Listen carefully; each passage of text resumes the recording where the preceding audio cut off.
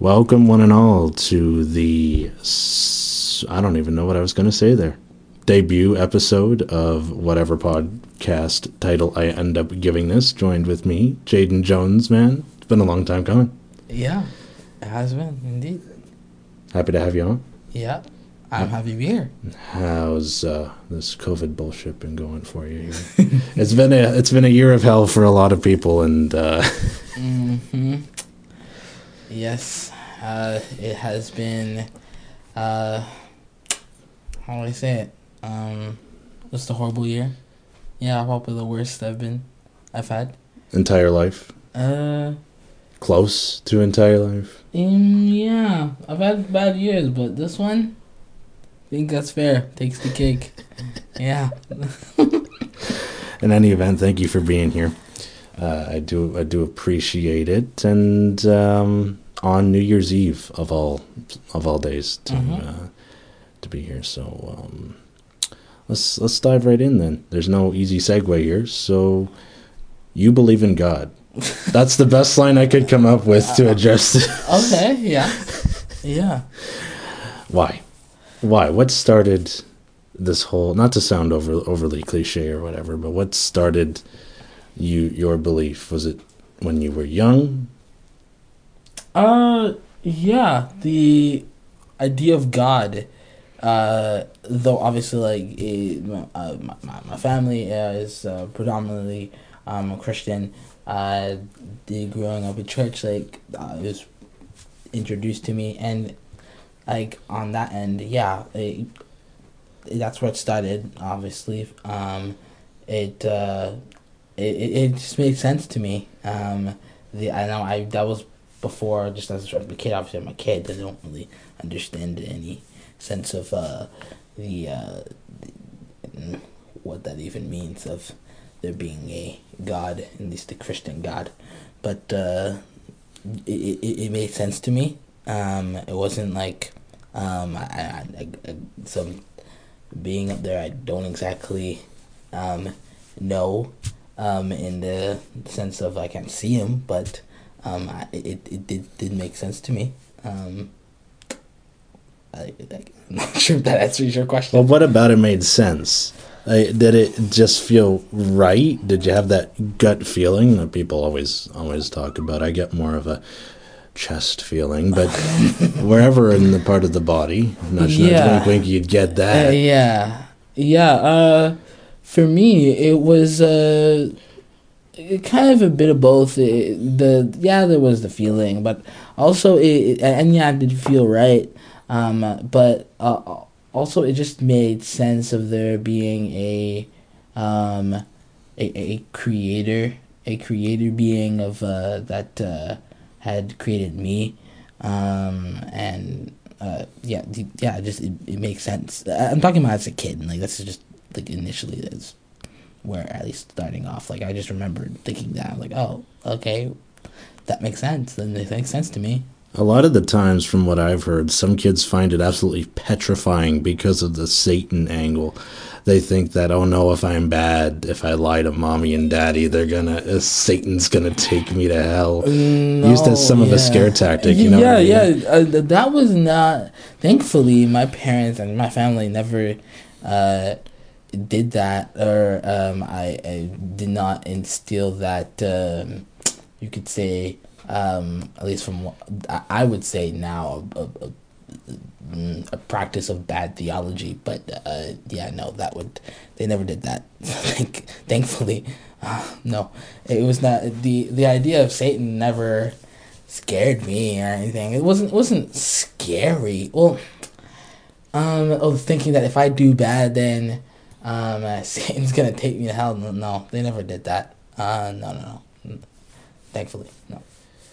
And how about the church officials that you knew growing up earlier on? It doesn't sound like they threatened you with anything either. How did you perceive the actual priest, pastor, whoever was giving the sermon, altar helpers, boys, girls? Don't want to be sexist here, but you know what I mean. Yeah. How did I perceive them? Growing up, I was a very different child altogether. Very a very different child, and I had a lot more, you could say, less self control. I had a lot less self control than I do currently now, and my priorities in terms of what I paid attention to was more um, more personal than it would be like to think about those type of things.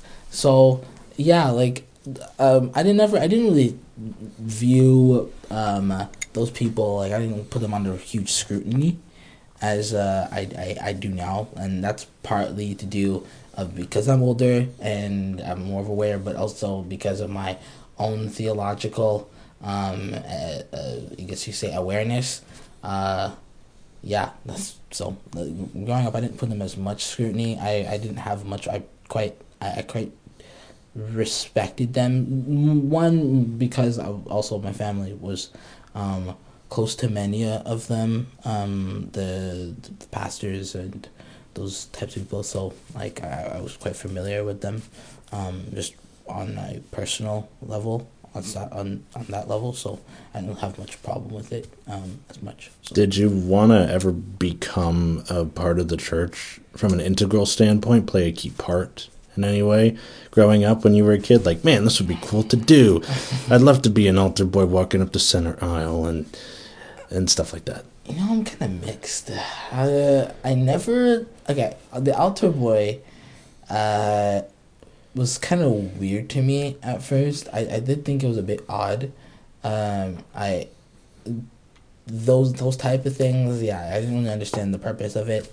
That's just, yeah, that was just me. I didn't think of it. I'm like, okay, like why would they be doing that?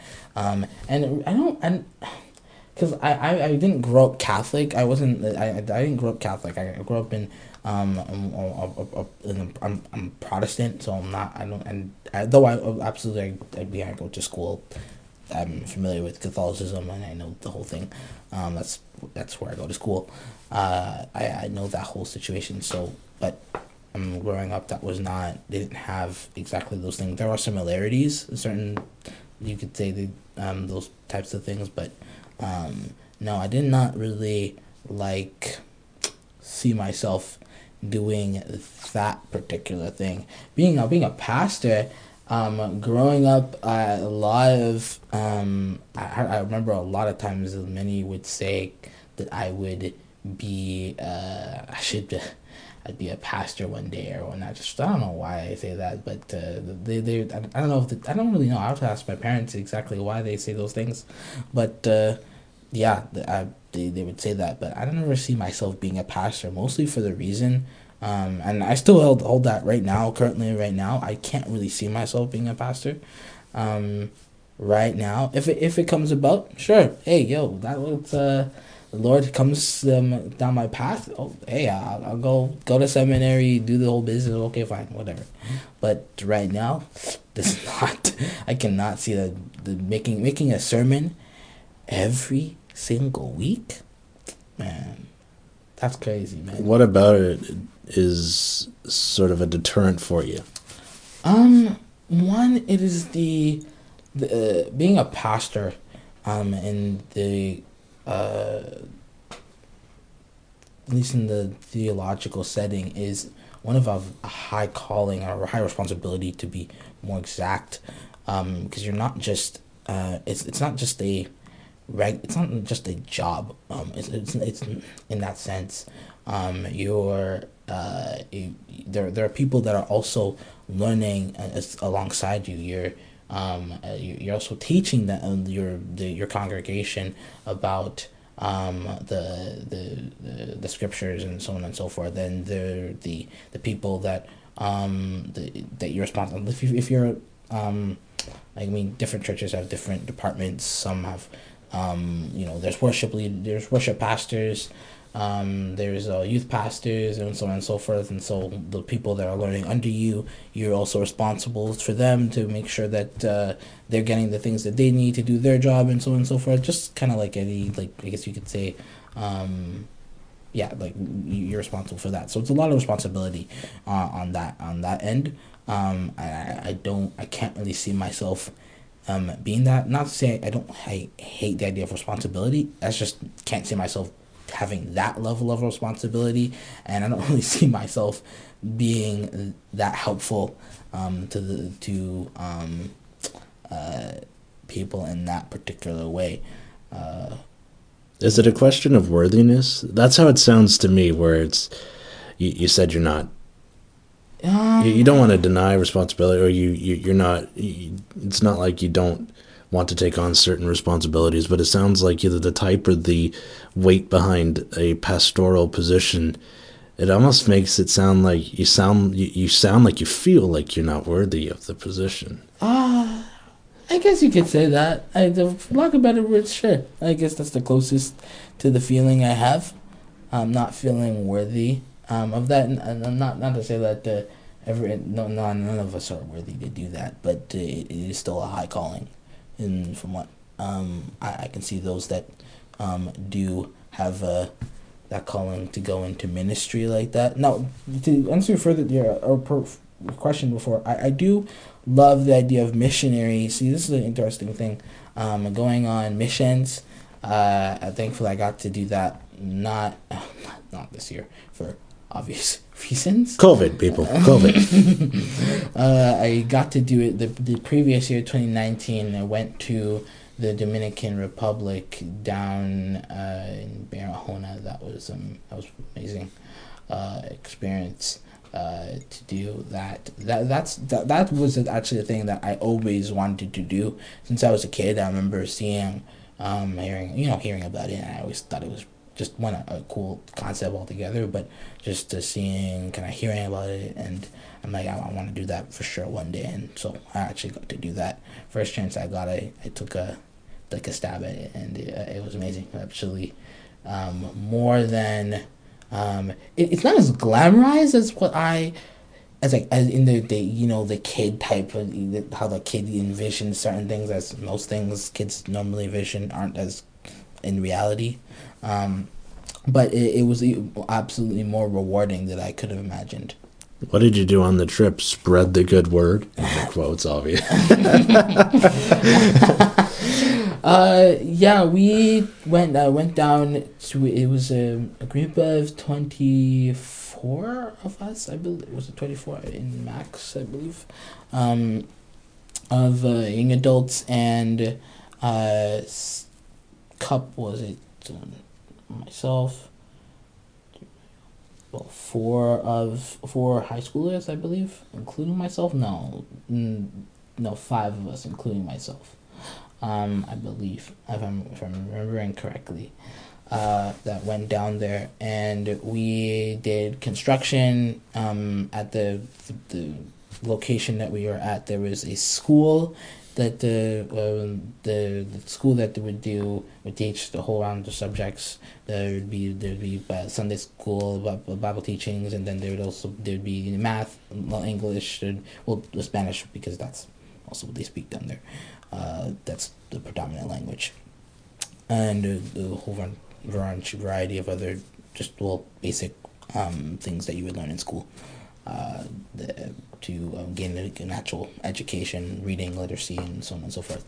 And so there's a school, and then beside it was the missions house where we stayed, and that was actually. That building was actually built by the missionaries over the past. Well, now it would be at the time was 7 years of them going down to Barahona. So we would go there, and we would do construction and a bunch of other things. We did a couple baptisms. We did 4 baptisms. That was amazing. That was wow, beautiful. Did you mingle with the locals at all? Yeah, we did. The local team down there, they're absolutely amazing. The Dominicans, first of all, man, we talk about, like, they are, like, built. The guys, whoa. You got nothing better to do but chuck rocks? Yeah. For fun, or, like, lift heavy shit, right? Some of the guys, they thought they were in shape when we went down there. Well, we're dying.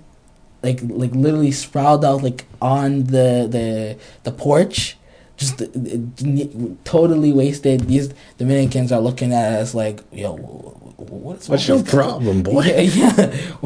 Why y'all so lazy? Really, laughing at us. Yeah, they're amazing. Yeah, we went and did prayer walks, and we were going to the community. We went. The Sunday, because we went for 2 weeks, or to be deep, was 14, 15 days. 14 days. Yeah, a couple weeks. Exactly. Yeah. And we went to this church, and that church was it was quite fascinating experience to be worshiping in Spanish. Like they were some of the songs that we knew in English. Obviously you can tell based on how it sounds, but it was just we were singing in Spanish. I was like, whoa, that was a pretty that was a unique and surreal experience to actually see that. Aside from the language barrier, did the churches, in terms of architectural feats or design, did they differ at all as compared to the ones you were familiar with? In terms of the inside, funny. Normally, I'm very observant of my surroundings. I did not pay too much attention to it. Except for there was the typical carpet. The entrance was pretty cool. Open. Guys, you could say foyer. Kind of low. It was somewhat of a low ceiling. At least that's how I'm remembering it. And then two different separate entrances, and there's the chairs, multiple chairs across it wasn't like pews, just individual chairs that fold out, or just regular run of the mill wooden chairs. Oh, yeah. It must have been great for your ass. Well, it keeps your back straight. They were cushioned. They were okay. Yeah, they were cushioned. That was nice. That was I was happy about that. Sitting on actual wood is not pleasant. I do not like that. But they were great. The Dominicans played great music. They were really well on the drums. They got well on the drums and the guitar. The whole bit. They were amazing actually. You see yourself going back there again, as you said before. Mm-hmm. Would your role ever change as you go down there, or would it be more or less the same routine if you went year after year? That depends, really. Do they switch up the itinerary on these shows? I just don't know. I'm asking out of just your sheer curiosity. It really and truly, you can decide what type of teams. So there's normally VBS, Vacation Bible School. That's what it stands for. Not to be confused with PBNJ or PBS. And then there's just the construction team, and you would be building what types of things, whatever the community or whatever. We would help building up the wall, and because there's a wall surrounding the complex for to avoid from deter against theft and whatnot, which was a theft before we had to do it because like a stone wall around this thing. Okay. With the cinder blocks. Because there was a theft actually a week before we had even gotten there, and then just barbed wire on top of it, so we had to make it 3 feet higher. Pretty intense. Yeah, it's a pretty huge wall. We did that, and that was great. And then we actually had to destroy. That was fun. We had to destroy the washroom, because they were building a new one. With this washroom was just 2 stalls for male and female, and then the new one is going to have 2 for building for males and 2 for females. And that was fun. We got to take the sledgehammers and just whack it. Ooh, that was dope. That was really fun. Now the cleanup after it, that was not shards of shrapnel everywhere. Yeah, we had to clean that up, man. We cannot have avoided that. That was boring though, not fun. How'd you clean it up? Sweep it? Well, no, with you cannot do that because it was huge chunks of cement. Oh, true. Yeah, what am I thinking? Yeah. Yeah, huge chunk of cement and cinder block, and then on top of that, you have to avoid the barbed wire. Ooh, I learned barbed wire. That thing is nasty.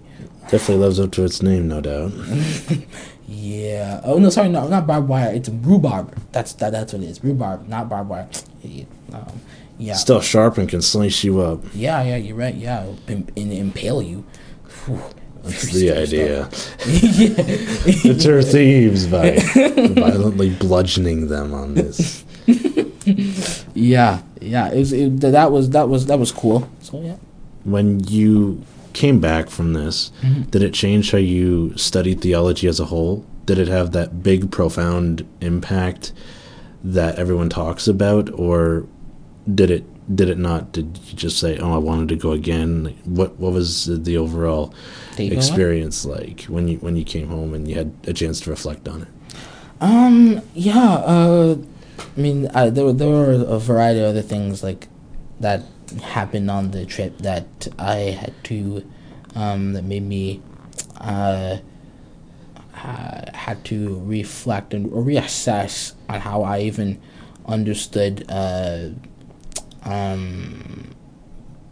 would say on a practical level, like it was amazing to see how we can worship the same God but in completely different, like you could say, one language, completely that language. That, like I mentioned before, with the worship, when we did worshiping, that was one of the main reasons for that.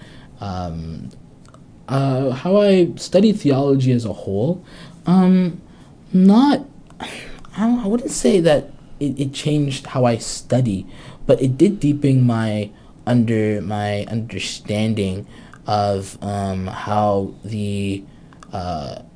how transforming the gospel is, and even in foreign countries, especially in foreign countries, and not just outside of the West and country, because we here in the West we live in such really and truly, not like, I know we don't like use that word, but really and truly it is privilege, a luxury, just for a variety of reasons. But what Christianity, for majority of the world and majority of history, has Christianity has not, the Christians really have any faith, unless like your faith of the majority in that sense, is not isn't able to practice freely in the country that they're living in, whether it be in the East or in Asia, or really where else, unless there's actually freedom of religion, which doesn't really exist outside of the West or Western countries.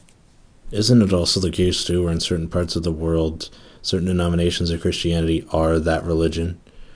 From a restrictive standpoint, there's no freedom of religion except for either Catholicism or Christianity. I know in the past that's been the case. Oh yeah. There was, so you can turn it around. I understand. I know what you mean. I get that, and that is true, absolutely.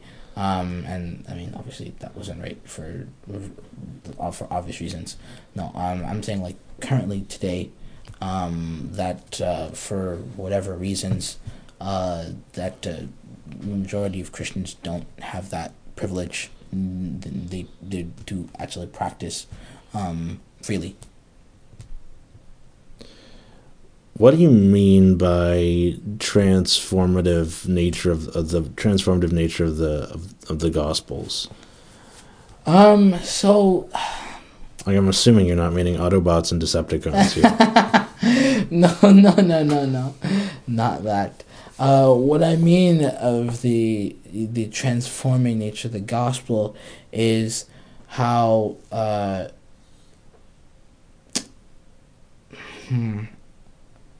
So I'm thinking about it in, on one end there's the Western how that looks here, but then there's different where it looks in another culture because there's different norms.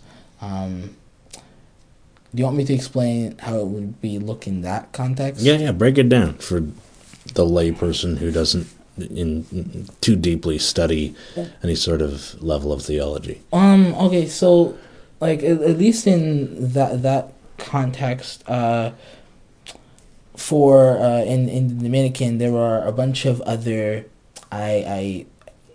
practices of certain things that would not exactly be, at least in the Christian sense, be how do I say it?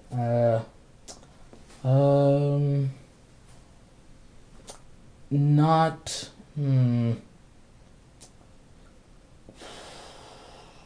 Okay, so in the Dominican right now, there is like there's a voodoo. There's also like black magic and other dark arts and whatnot. Yeah, to any Dominicans like listening to the no offense to anybody here. Yeah. But it is very common.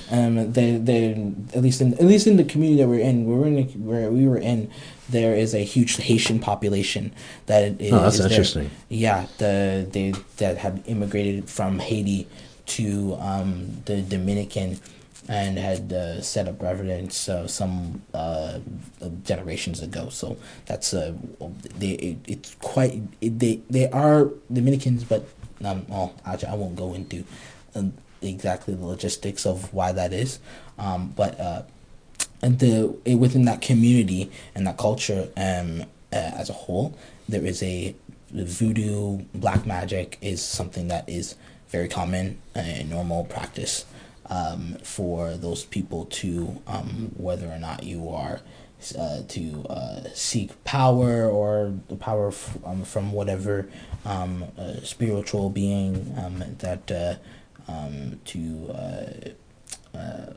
if they don't exactly have the luxury or the of the type of medicine that we have, so they would go to whatever being or the witch doctor down the street, which is pretty normal. Have the witch doctor just around the corner. It reminds me of Sri Lanka when you said that for some reason. I don't know why. Anyway, sorry to cut you off. Just thinking out loud here. Yeah, you just go to the witch doctor and he does his thing and do whatever. And there are other practices, a lot darker practices that are also very mainstream, that we would not exactly be highly favored here in the West. But what I meant about the transforming nature of the gospel is how many people in those cultures that have been exposed, or many have participated in those practices, and how they and thinking that that's the only way, or there's their only hope is to go to just their resident witch doctor, and where they many times are basically held hostage to whatever practices that these doctors may undo in order to either heal your kid or whatever. But realize when they actually hear the gospel that no, there's even beyond better than all of them is the eternal God that is actually still that is greater than those whatever, and isn't going to, I would say, how would I put that? Shoot from the hip, man. You got nothing to lose here. That came and died for their sake. That it's not just in the sense of the worldly aspect of certain momentarily gains, but it's in the sense of the eternal aspect of when they hear the good news that Christ came to save them from the sin and whatnot, and so on and so forth. How freeing that can be from the constant plague of having to satisfy or sacrifice. Many of them sacrificing their own children to these we could say witch doctors, in order just to get, you could say, some medicine or spell or whatever. You can make the argument that sometimes the church it's got, in terms of Christianity, it's got that stereotype around the 10% money giving thing too, and stuff like that. But we'll touch on that in a bit. I wanted to back up to go ahead then, because you were talking about freedom of religion and how in the West we are so privileged to be able to exercise that in most parts of the West. How do you deal with all of these stereotypes and these negative aspects as you've continued to study theology and apologetics? Because I sort of skipped over a bit here, but I'm sure you'll talk about it, so I'm jumping way ahead again. So we reversed, and now we're going way farther forward.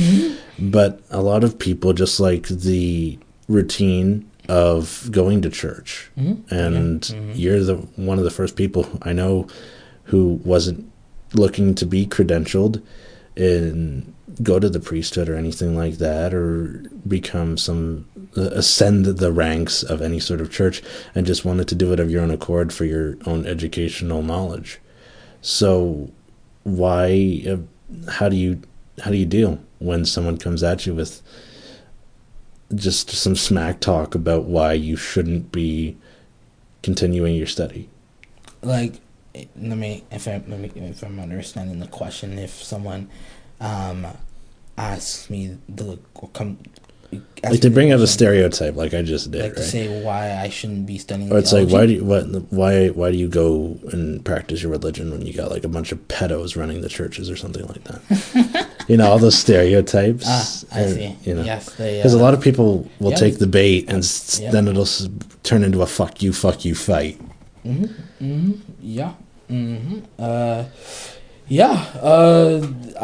aware of that. Now I'm again not Catholic, but that also does exist in all factions of that. That I'm not going to say that the sin that exists in those individuals' hearts that went and used that to abuse, they used the gospel, to pervert the gospel in order to justify their own sin. And that's disgusting. I don't need to. That doesn't affect who Christ is. That doesn't affect necessarily the validity of of Christianity per se. That's just people, sinful people abusing the gospel to just. That's really what it is. Your question was, how would I like you said, like if there's people like they come at you, they try to attack you or deter you from continuing your study because there's no way to prove it, or some bold statement that's got so many layers to it. One I've started doing when I've done that before. I haven't always done this. So sometimes I haven't always been as cordial as I could be when responding to said questions as such. One, I asked them why are they even saying that, or responding it said way. Because I've learned that sometimes people aren't actually when they posing questions, not every person is actually looking for answers. That they're just posing questions either to be like really and truly jerks, I don't feel obligated to those people. I don't feel obligated to give them any answers because they're not looking for it. They're not looking for answers, and what I say is not going to change their mind. And so, like, why am I going to, like, try and, like, do that? They're not open-minded to whatever of this scenario and some of the intricacies that to say that it's really... I'll say this. I was thinking about this before. It's kind of insulting. It's very insulting. This is the thing that really pisses me off at times, because it a lot of those people that make these statements, they say, oh, like you said, pedos running the church and so on and so forth, as if that they would assume that I'm okay with that because I'm a Christian, then I would innately have to condone pedos running the church, or the pedos in the church, or so on and so forth, like as if that is like okay, like a pastor is abusing kids, like what, or a priest, or like what, like that is nonsensical to me, because that's often that's often the assumption. I've had, not, I'm not saying every person is saying that, but I've had people that have indeed treated me like as if that I'm somewhat okay with that. Like, no, that does not. I wouldn't know. I don't know any Christian that would actually say that just because of the nature of them being Christian, well, quote unquote Christian in that sense. That's an interesting perspective. A lot of the times when I ask people that, just obviously not recording them for or any reason, the people who are religious will say, "Well, I usually just try to prove them wrong with biblical arguments." It doesn't sound like you want to waste your time with that, which I can applaud, because you're just going to be wasting your breath. Yeah, no. See, with those that do, I can show like, yeah, like what they're doing is sinful. That's sinful. I mean, it's already evident for most people, unless you're like a pedo. But like, it's already evident that what you're doing is wrong. Using kids is pretty wrong for most people. And that's not right. That shouldn't be happening. It doesn't really matter if you're a pastor or not. Like, you shouldn't be doing that. Get them out. Like, there's the whole thing on, what was it? Is it Timothy? First Timothy, on a whole bunch of other things on the leaders, pastors, and so on and so forth.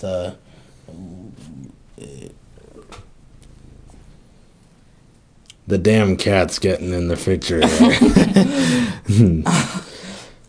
there. Yeah, of leaders and some of the things of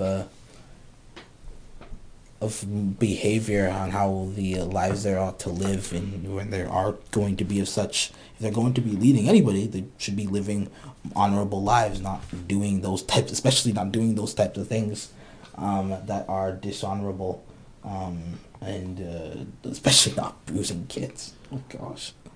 What criteria is there for something to be theologically accurate? This is a question I've been burning to ask, and I saved it just for this. So, okay, let's say this, can you give me an example? Because that's pretty broad. Is there any sort of set standards for saying what is right? Because the reason I ask is because so much of the time you hear the Bible is subject to interpretation. Now, would you take that to be true? To a certain degree? Yeah, to some degree. So how can you determine accuracy when there are some points of subjectivity? Because by nature, interpretation is inherently subjective. So that's a good point. Now, this is where there are the certain theological, I guess I want to say, necessities, I guess you could say, that are core essential. The core as the core Christianity. And then there are you could say, second, tertiary issues that, in that sense, that you would say, if you're going to put it like that, are more that the Christians that have the liberty to disagree on. Some, like, so for example, some are speaking in tongues. That's one, or the spiritual gifts and so on and so forth. Some end times. If you're eschatology, there are many good Bible believing Christians that just disagree on like good well thought, theologically sound Christians that just disagree on eschatology, in the study of the end times. That's what it means, and what that means, and so on and so forth. Those are some things. It's not a necessity in terms of the core of the faith. So what would be in terms of like the Trinity, the triune nature of God, the divinity of Christ, the resurrection, the atonement,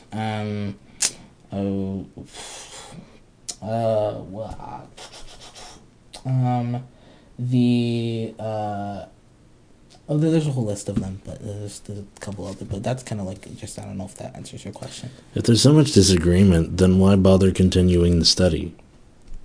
Like you mean for me? Yeah, personally. Well, first of all, not all issues I have actually gotten to. Like eschatology, man, that is a doozy. Ooh, I am familiar with some of the positions and whatnot. I don't know where I stand on it yet, and I'm making my way through the New Testament right now. I finished Philippians, and which was great, amazing. I haven't so I eventually I will make my way to Revelations, and that'll be great. And I'm going to, when I do that, then I will that's when I will dive deep in eschatology. Right now it is not a necessity. It isn't really a theological necessity to form in terms of that, but it's not one for me. Eventually I will get to it, but it's just something I haven't got to, because it really just when you go in there, that's a rabbit hole, man. You have to go in. There's premillennialist, tribulation, and the whole bit. Yo, man. If it's about the end times, is that exclusive to the book of Revelations, or not are certain other parts just of the New Testament, do they have to do with that as well?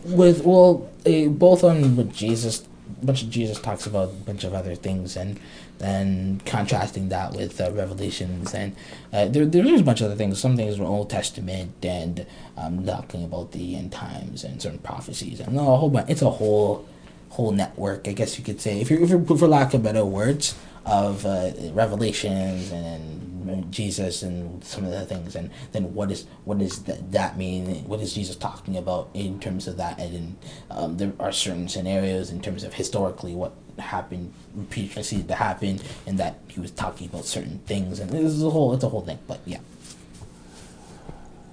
What is the ultimate goal you want to reach then by studying all of this? Do you have a set goal in mind, or is the sky the limit? Because it sounds like even though there will be these disagreements, they're just going to go on forever. Agree to disagree. Mm-hmm. Is there an end? Yes. Is there ever an end point to it? Yeah. See, it's funny. The disagreements, though, the theological disagreements, where you're talking about the non-essentials. Those are non-essentials. Like they're not something that you need really, and you shouldn't really fight over that. That's like, you can disagree with them, but you really should not be ripping apart churches because you don't agree if we could have speaking in tongues or whatnot. No, actually some Christians would say otherwise, but you really shouldn't be doing that. It's something that, okay, you disagree on, okay, fine. Or some people don't eat, try to keep the kosher laws. That now Paul talks about that in, was it Romans? Romans on that whole thing, or was it Corinthians? Whatever. Someone's gonna cheer your ass out for not knowing that one. He talks about certain things not being against your conscience and so on and so forth, and what that in terms of those things, if you certain foods that are really and truly not to eat them, it's not inherently sinful. But to some people, if you eat certain things like pork, if you eat pork, but even though what Jesus said, that doesn't mean you can eat anything. It means you can eat anything, but whatever. I know some Christians are gonna get on me on that. Sounds like a lot of people are sweating the small stuff here. Minor details, but that add up to a lifestyle. Well, yeah. Like, see, the important thing is in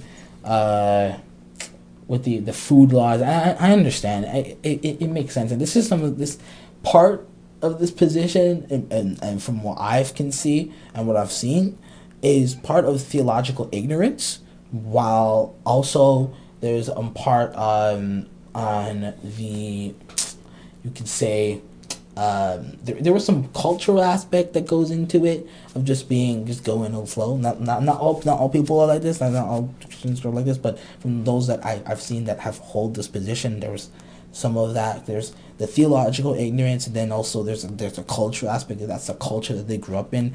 That also what's held those those theological positions to say don't eat pork or shellfish or whatever, that it's just by nature comes as, oh, I'm not going to go and change that even if I know it's wrong. Okay, whatever. They'll just keep doing that, and so they'll freak out about if there's pork or whatnot.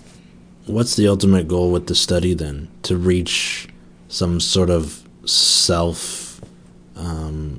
not self-knowledge, but the idea that you know that there's some sort of definitive truth in what you're studying? No. The goal of studying theology, as it is of studying the scriptures, is to get as close as possible to understanding or best understanding the Word of God, and actually,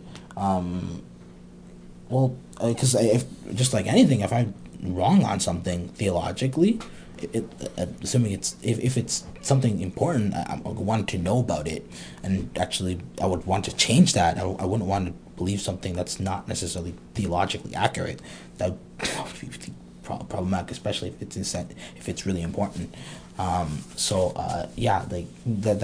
that's really the goal, to best understand the nature of Christ and who God is, and get closer to Him while growing in deeper relationship with God.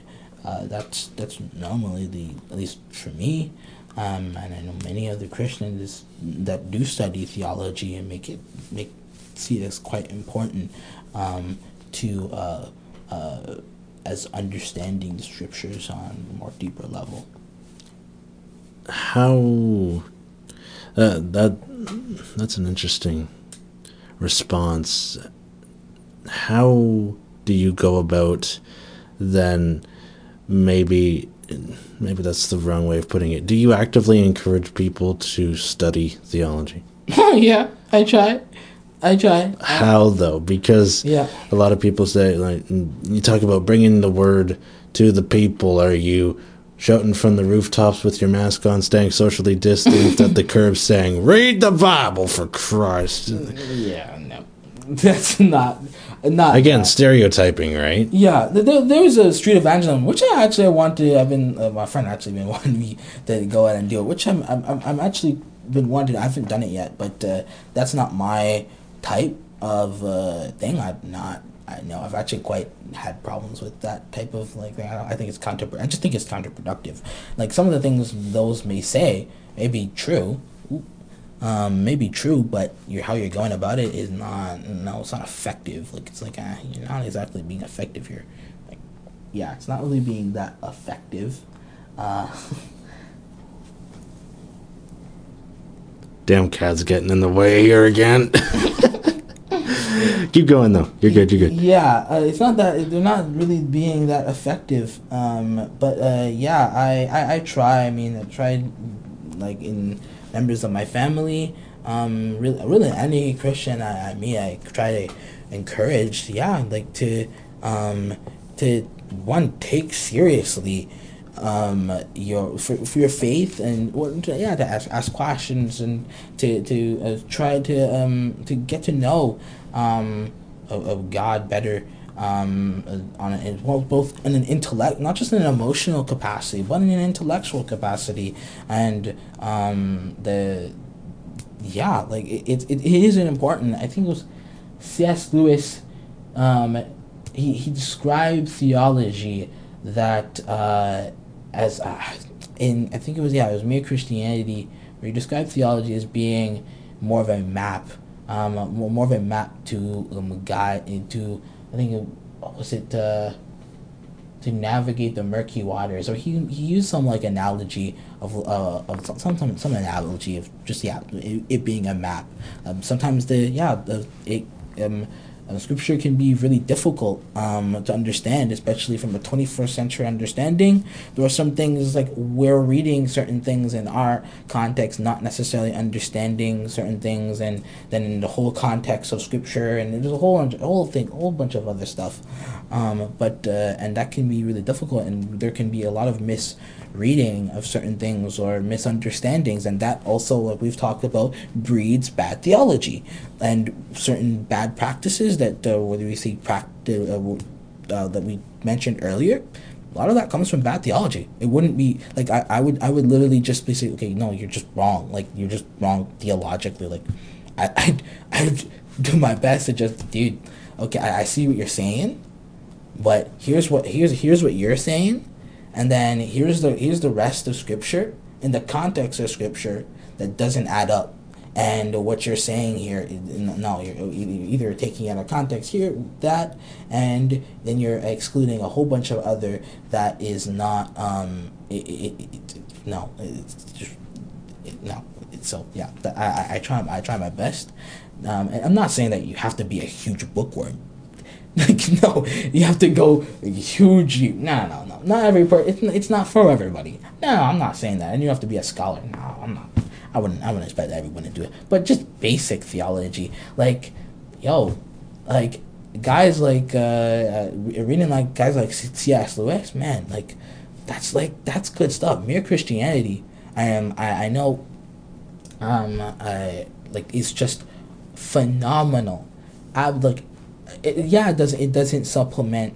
It's not to supplement like the scripture itself, but it's really helpful in summarizing in practical ways. It's not this huge academic language. He doesn't do that. No, I don't know if you know about C.S.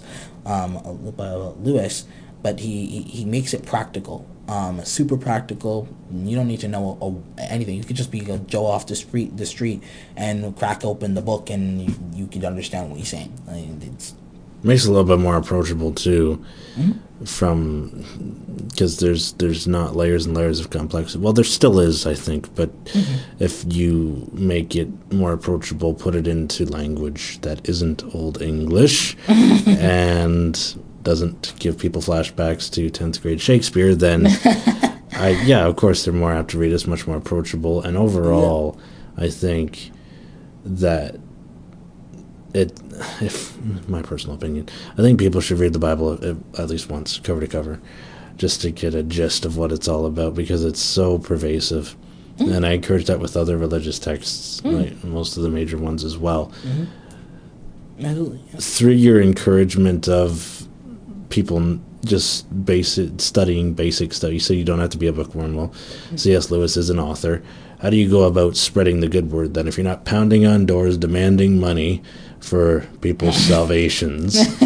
What's been your not even most effective, but the approach you liked the most to people interested? Just a normal conversation. I mean, like now.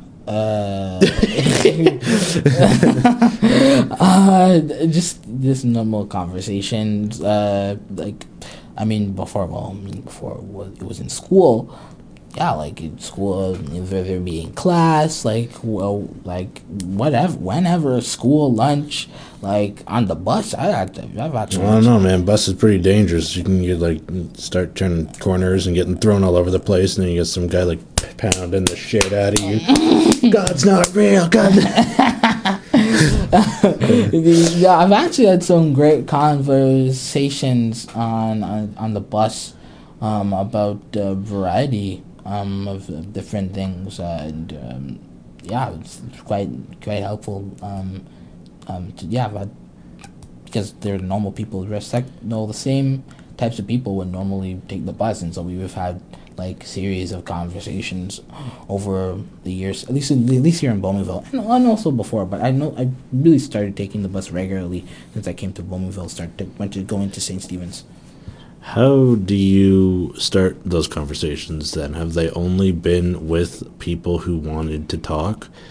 I'm not saying you coerce them or anything. Yeah, so no, I don't do this. So I don't do this because to start it. It's not exactly something I do to start it. It just naturally happens. Really interesting. I don't try to force this. It doesn't happen. Because as you know, I'm a big reader. I will normally be reading a book.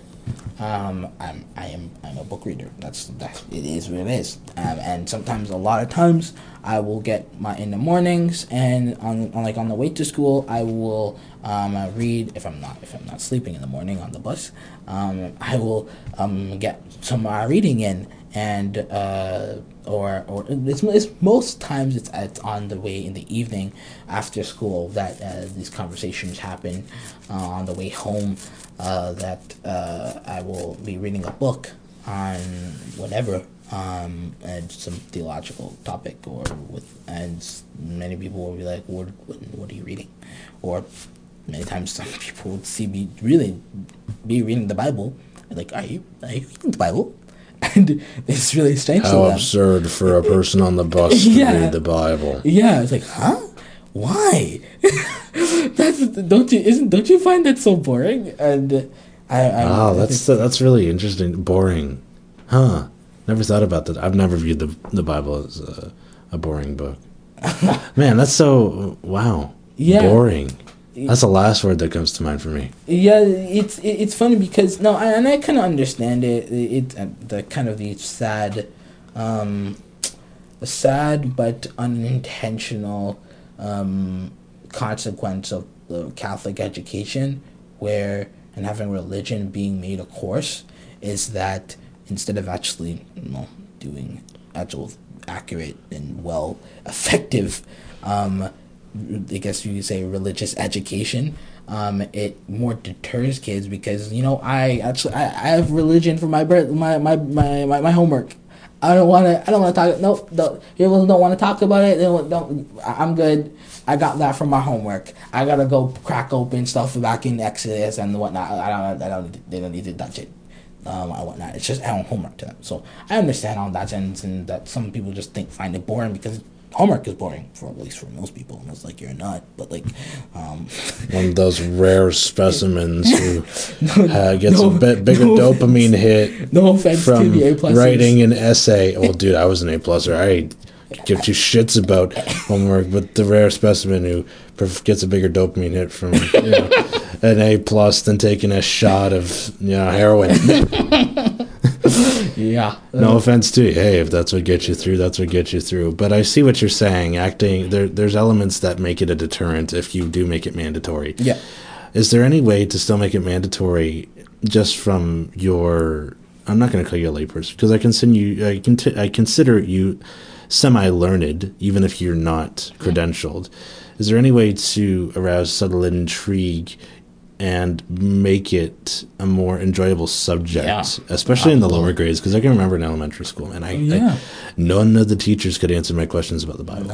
I was one of those little assholes who actually tried to ask questions about what we were reading and challenge the authenticity of and the truth of it.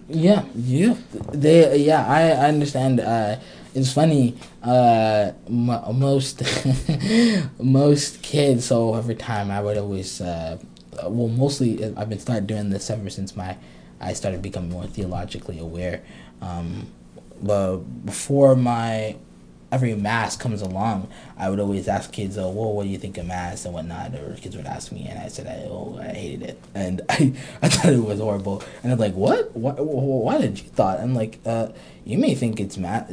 At times, you may not like it, but like for me, I because I am so intently, at least I try to be. Since I've been a lot more theologically aware, I pay a lot more attention to sermons and what's being said. Is it theologically accurate, is it actually representing the gospel accurately, or whatever, or so on and so forth. And so I pay a lot more attention to it and the material and how it's being portrayed and so on and so forth, the whole bit. So I'm like, and oftentimes 9 times out of 10 for Catholic school masses, they fall short every single time. There's only two Catholic priests that I know. They're good guys. Well, I'm young guys, brilliant guys. Well, actually, it's three of them. There are 3 of them. They're friends. They're pretty close together. So those 3 guys, did amazing. We're at St. Stephen's that actually did a great job, and actually were not. At least I thought were not boring. For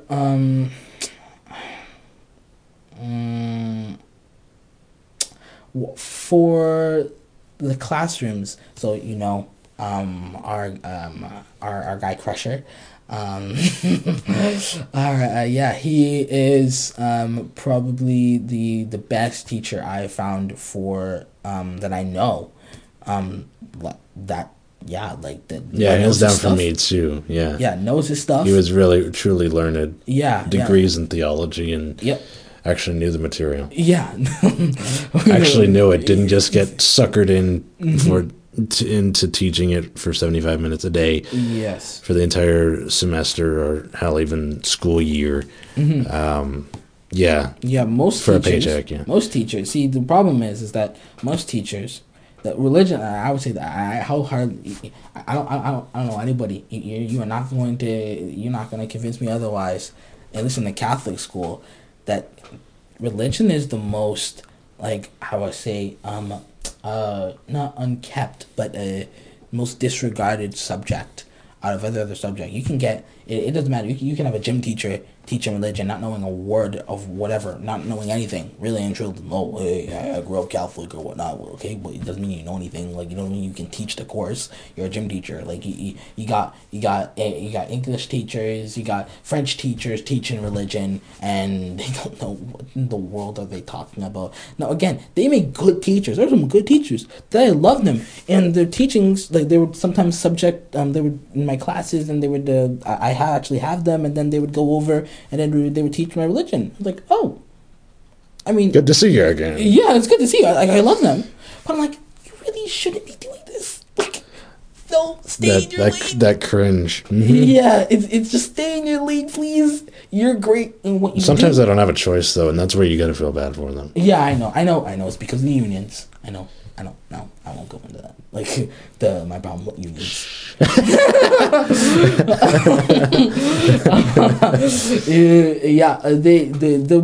Those problems are it is so just it's not taken seriously. Religion, the importance, the quality. I think I truly believe this. I think every teacher that should be teaching religion, there should be a designated religion teacher that should be. I wish at least be a theologian. I'm not gonna lie. I'm sorry. I'm a theologian or of some sort. I'm not. There are cases too where some teachers who don't have a degree, or like a master's degree, say in English, do teach the subject, but it's really, really, really apparent in religious studies. Like I say, even at the elementary level, but that's a whole other issue because elementary school teachers usually teach 5, 6, 7 subjects in a day. It's absolutely ridiculous to expect top quality knowledge. I mean, you could study for half your life, 50 years, and still come up short in any sort of all-encompassing knowledge. You can't be good at everything. Yeah, no, I get that. No, like what you said to how to improve. So on one end, at least in now, so at least in Catholic school, from what I understand, correct me if I'm wrong. So it's grade 9 is Old Testament. No, there's some new stuff in there too. It's mostly centered around Old Testament. At least I can't say. I haven't seen the curriculum draw up, but the official document, but yeah, more or less. Okay, and then grade 10 is New Testament. Yes. And then the grade 11 is world religions, and then grade 12 is philosophy. You can, I think there's another world religions or something. It's like a mix of world religions and philosophy or something. You can choose not to take philosophy. Like ethics, world ethics and whatnot. Yeah, that sometimes runs as a class. At least it did for us, because we went to the same high school. I'm just a year ahead of you there. Yes, it was O'Brien that taught that, at least from what I know. What for grade 9, I think, like, I already have my problems with it being made mandatory in that sense, but for the I think, like, one thing that they could do is need to stop making it as if reading certain passages. Like, I don't like the idea of them, okay, you need to read this passage to, you could say, I would prefer them reading it in class. Like, I think reading in class would be a lot more effective than having the kid go home, having to read that, and then, again, making it homework. It's the idea of making it mandatory is something that I find is a lot more,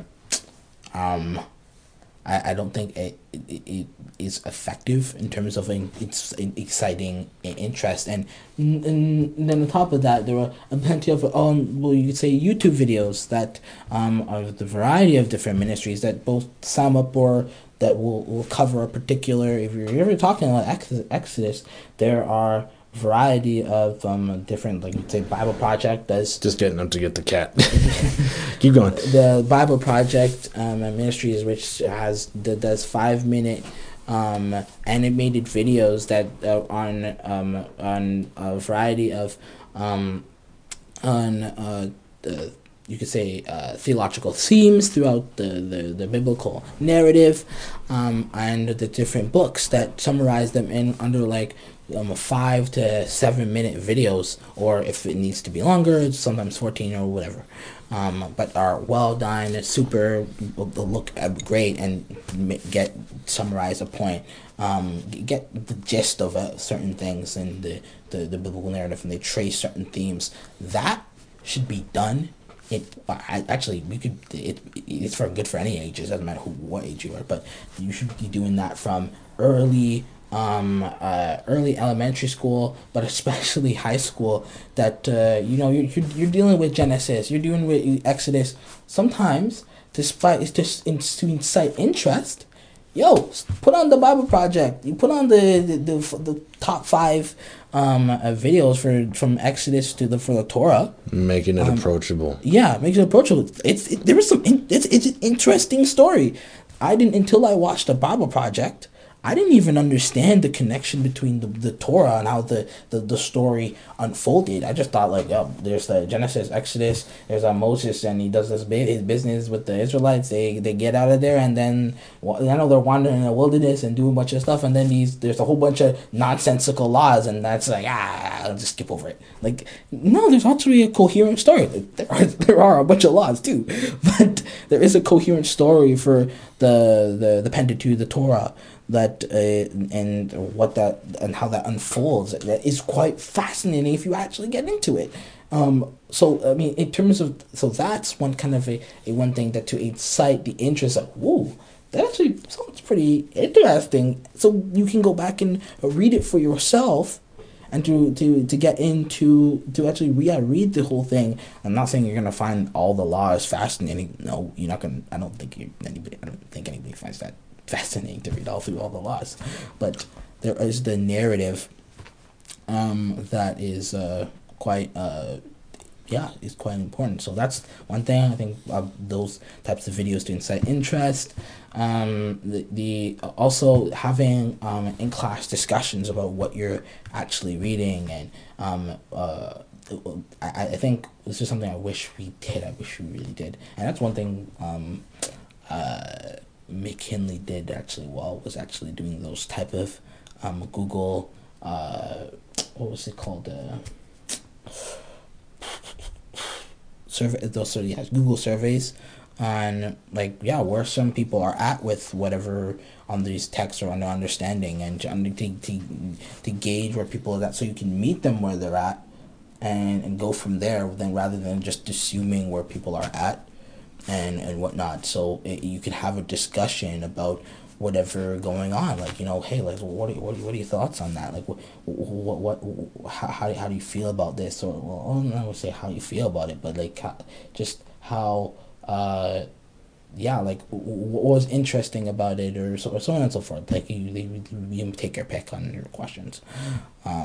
So yeah, I think those are some things that would be quite effective for grade 9. I think philosophy though should not be weighted to grade 12. I wish philosophy should be a lot earlier. I don't think that you should be weighting it to grade 12. I think everybody should be taking philosophy, to be honest. Not gonna lie. Why's that? Because philosophy, critical thinking, actually... No, don't do that. You can't do that. You can't critically think. Critical thinking, actually, about everything, really. Just being a critical thinker, and logic of, learning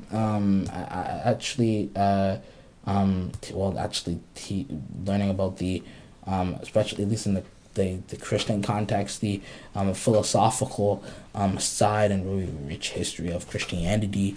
Thankfully, I'm Craig for that. But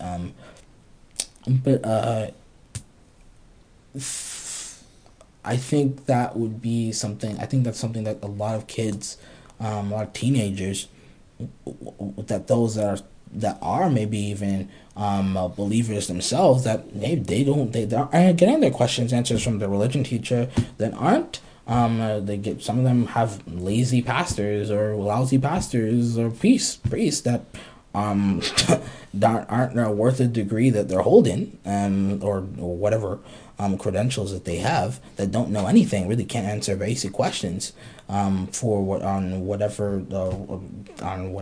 is going on, that can address those things on theological side of the issues, that are yearning for that and would love to say, what there are actual, there are actual answers to, Christianity actually has a rationale behind it. There is actual deep reasons for the certain positions for a variety of situations there's a reason for those certain things that why not to do certain things or to do certain things or whatsoever and so forth. There's a rationale behind it. That's really? It's not just atheists aren't the only ones that are rational. No, Christians actually think. No, that Christianity actually has a rich historical history of deep philosophical questions that take your pick. I bet you there's no question that you're going to ask you that's not already been asked and been dealt with, both in the current time and has been dealt with throughout since the 2,000 years Christianity has been dealing with, and even longer Judaism. Do you get a lot of heat? Because you've graciously gone on this podcast. Who knows what audience it'll reach. This is just something I do in my fun time. But do you ever get a lot of heat because you don't have credentials, as we've brought up a couple times already in this discussion? Mm-hmm. And of course, we live in a very credential-centric, I'm gonna say, corporate world. Where, if you don't have a degree or 2 or 3 or 5 to your name, you're considered stupid. Do you get a lot of heat because here's this 18-year-old little punk telling me that he knows all and everything, and you've already admitted your limitations. I'm not saying that, but is that ever the case because you don't have a slip of paper you can prove to say, hey, I went to this theological study, or I went on these retreats and fasted for 37 years to get my crucifix that's dangling across my chest right now?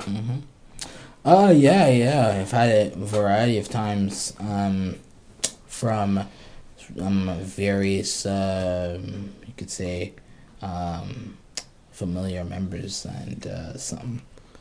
A variety of people, some random people and whatnot. A lot of more, you could say, a lot of it comes from pride, from more middle-aged, you could say boomers, the boomers, a lot of boomers that have gotten that, that really don't know anything theologically, they know nothing, they just, some of them are very much good. They're good Christ followers. However, they do not know theology. They don't know basic theology. Sometimes they don't even know their Bible. Certain things to actually think. So you could say, ask questions, but also think rationally about certain things, and actually providing a more a grounding rationale for why they choose to believe that, and or how to communicate the gospel. There's kind of a setting for those that are in middle aged or older. For guys, I've had 20 years old tell me gotten on there, getting pissed at me because I basically, well, I've got 30-year-olds. Some of them were closer than others. That trying to bait and trap me into saying things that wasn't theologically true, but I ended up turning the tables on them and schooling them, and they ended up proving my point in the end why they should know basic theology. It's like, what are you talking about? Like, you just proved my point. It's a lot of it comes from pride. That, oh, because I'm older, then that means I actually know. I know more in terms of theologically, and I know more because I've been a big Christian longer than you. It's like, okay, yeah, but doesn't mean you understand the Bible and in any sense, and you aware, like, there are many 6-year-olds and 90-year-olds that know really nothing. They know nothing. They couldn't articulate. Some of them can't articulate the gospel. They can't articulate the some of them don't even know the difference between Moses and Jesus. Like, I've met those people. Holy shit! I've met those types of people. They're the same person, right? No. I'm joking. Jesus. No. There are many those types of people. And it comes from a level of pride, saying that, oh no, I can't, because I can't humble myself. And this is the funny thing, because they say, oh no, I'm the Christian aspect, but they forget the humility aspect of the faith, and that we're called to be a humble, that Christ, who humbled himself to be like a servant, to be able to, the humility aspect, to be intellectually too, so that we are to learn, to be able to learn, and actually whether it be for Christianity or just really for anything really, but especially about our faith, which is the most central thing about our lives. You should be willing to learn.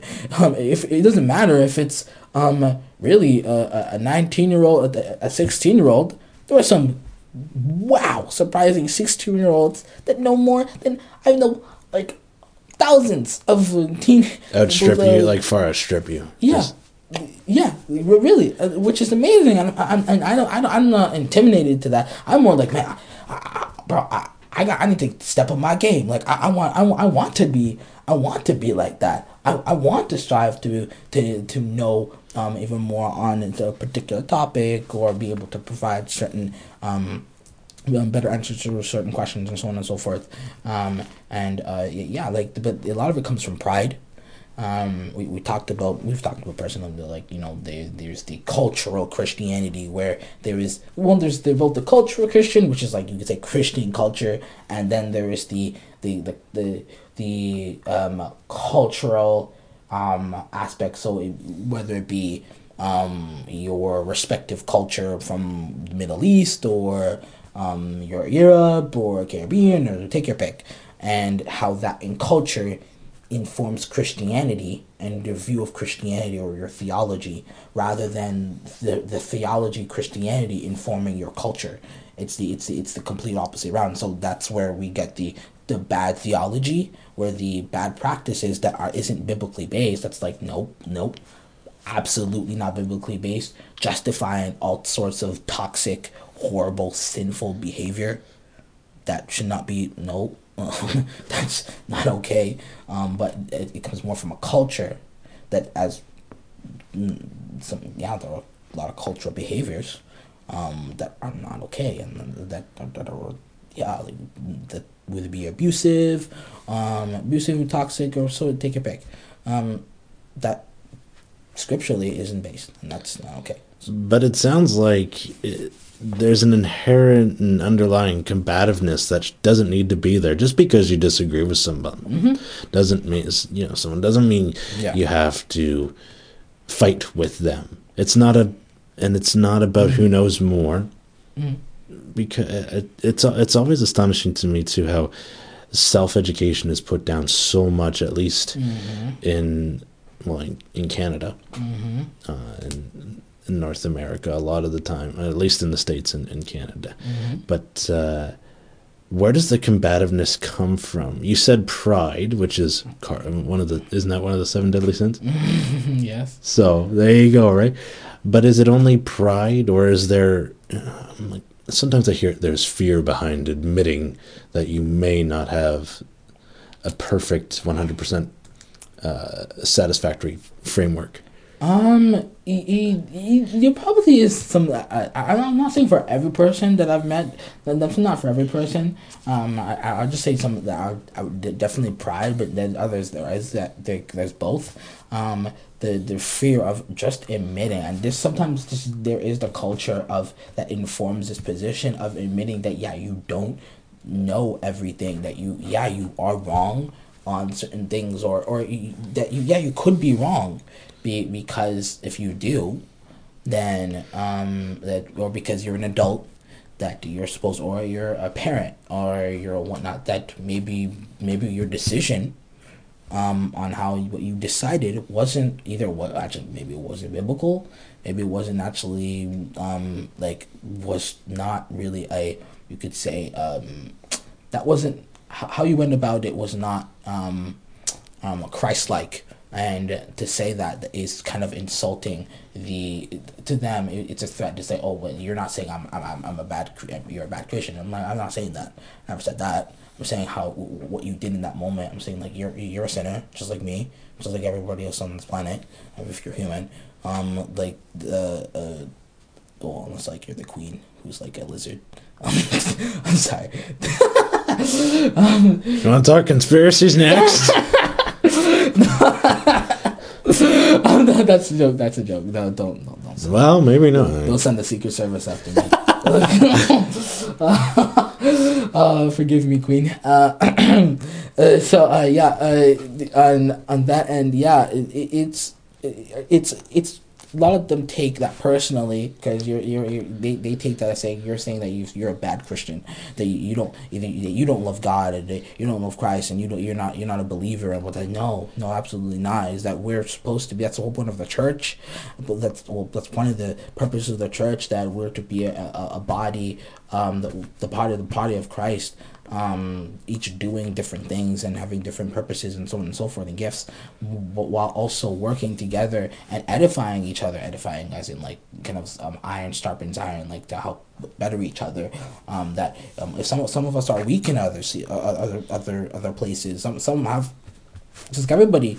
Not everybody is a jack of all trades. Like, that's some people are better in other things than others, and so when you are not better when you are not as good as in one thing than another, that person is to humble yourself.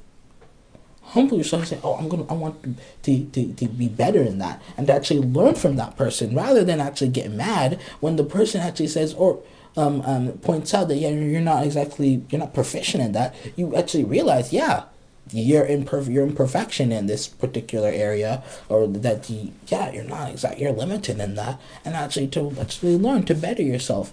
It's really the definition of pride. That's what it is. It really comes down to, I think. Wouldn't that inherently, just the fighting aspect of it, the combativeness of it, wouldn't that just destroy religion, like the Christian faith as a whole? Like, it's instead of coming together, as you just said, it's sort of like a divide and conquer. I'm right, and if you don't think so, either fuck off or come with me because I'm right. There's no, it's like hitting a wall. You've got all these different belief systems that you say are culturally fueled, mm-hmm. that can't be good for the religion as a whole. If you mean by giving Christianity a bad name, there's that. There's the whole scapegoats that certain you could say internet atheists or types of people would love to attack, because certain cultural Christians there's certain practices that they will do that they assume is somewhat justifiable. They will use certain Bible verses to justify the behavior, but completely admit how in the context of Scripture that's inaccurate, or so on and so forth. And that gives Christianity a bad name. It's not particularly accurate, but it does. It's not. It is problematic. I mean, I have a problem with it. I don't know a Christian that is theologically aware and actually quite that it really is conscious and knows Christ, that it doesn't find that problematic and isn't an issue, like that for those that are realize that culture is not the thing that defines who we are. It's not these identity or whatever you want to call it. It's not that's not who we center our being around. It's Christ. That's that is not culture, but that's what those people are doing, is putting their culture before I'm a Christian. I'm a European, I'm Irish, or I'm Caribbean, or I'm this or that, or so whatever. And yeah, as you said before. Does it also act as a deterrent then for anyone looking to just join the faith, knowing that, oh no, I'm going to get into this cesspool, this shithole of arguing all the fucking time? That can't bode well too for helping to, I don't want to, gain followers sounds so cultish whenever someone says it, but just to not only invest in the faith, but investigate, and even just for fun, even if they don't stick around, just to teach themselves that. All the bickering, just deters that. It's like, why would I want to fucking do that? Yeah, no. Here in the West, here in the West, we have a very Christianity's history is quite different than again the rest of the world, but like, like it's a lot of it's more over. You could say, just a lot of it. Some of it, not all, is more theological tertiary issues, not essentials, rather than the theological essentials, which would be like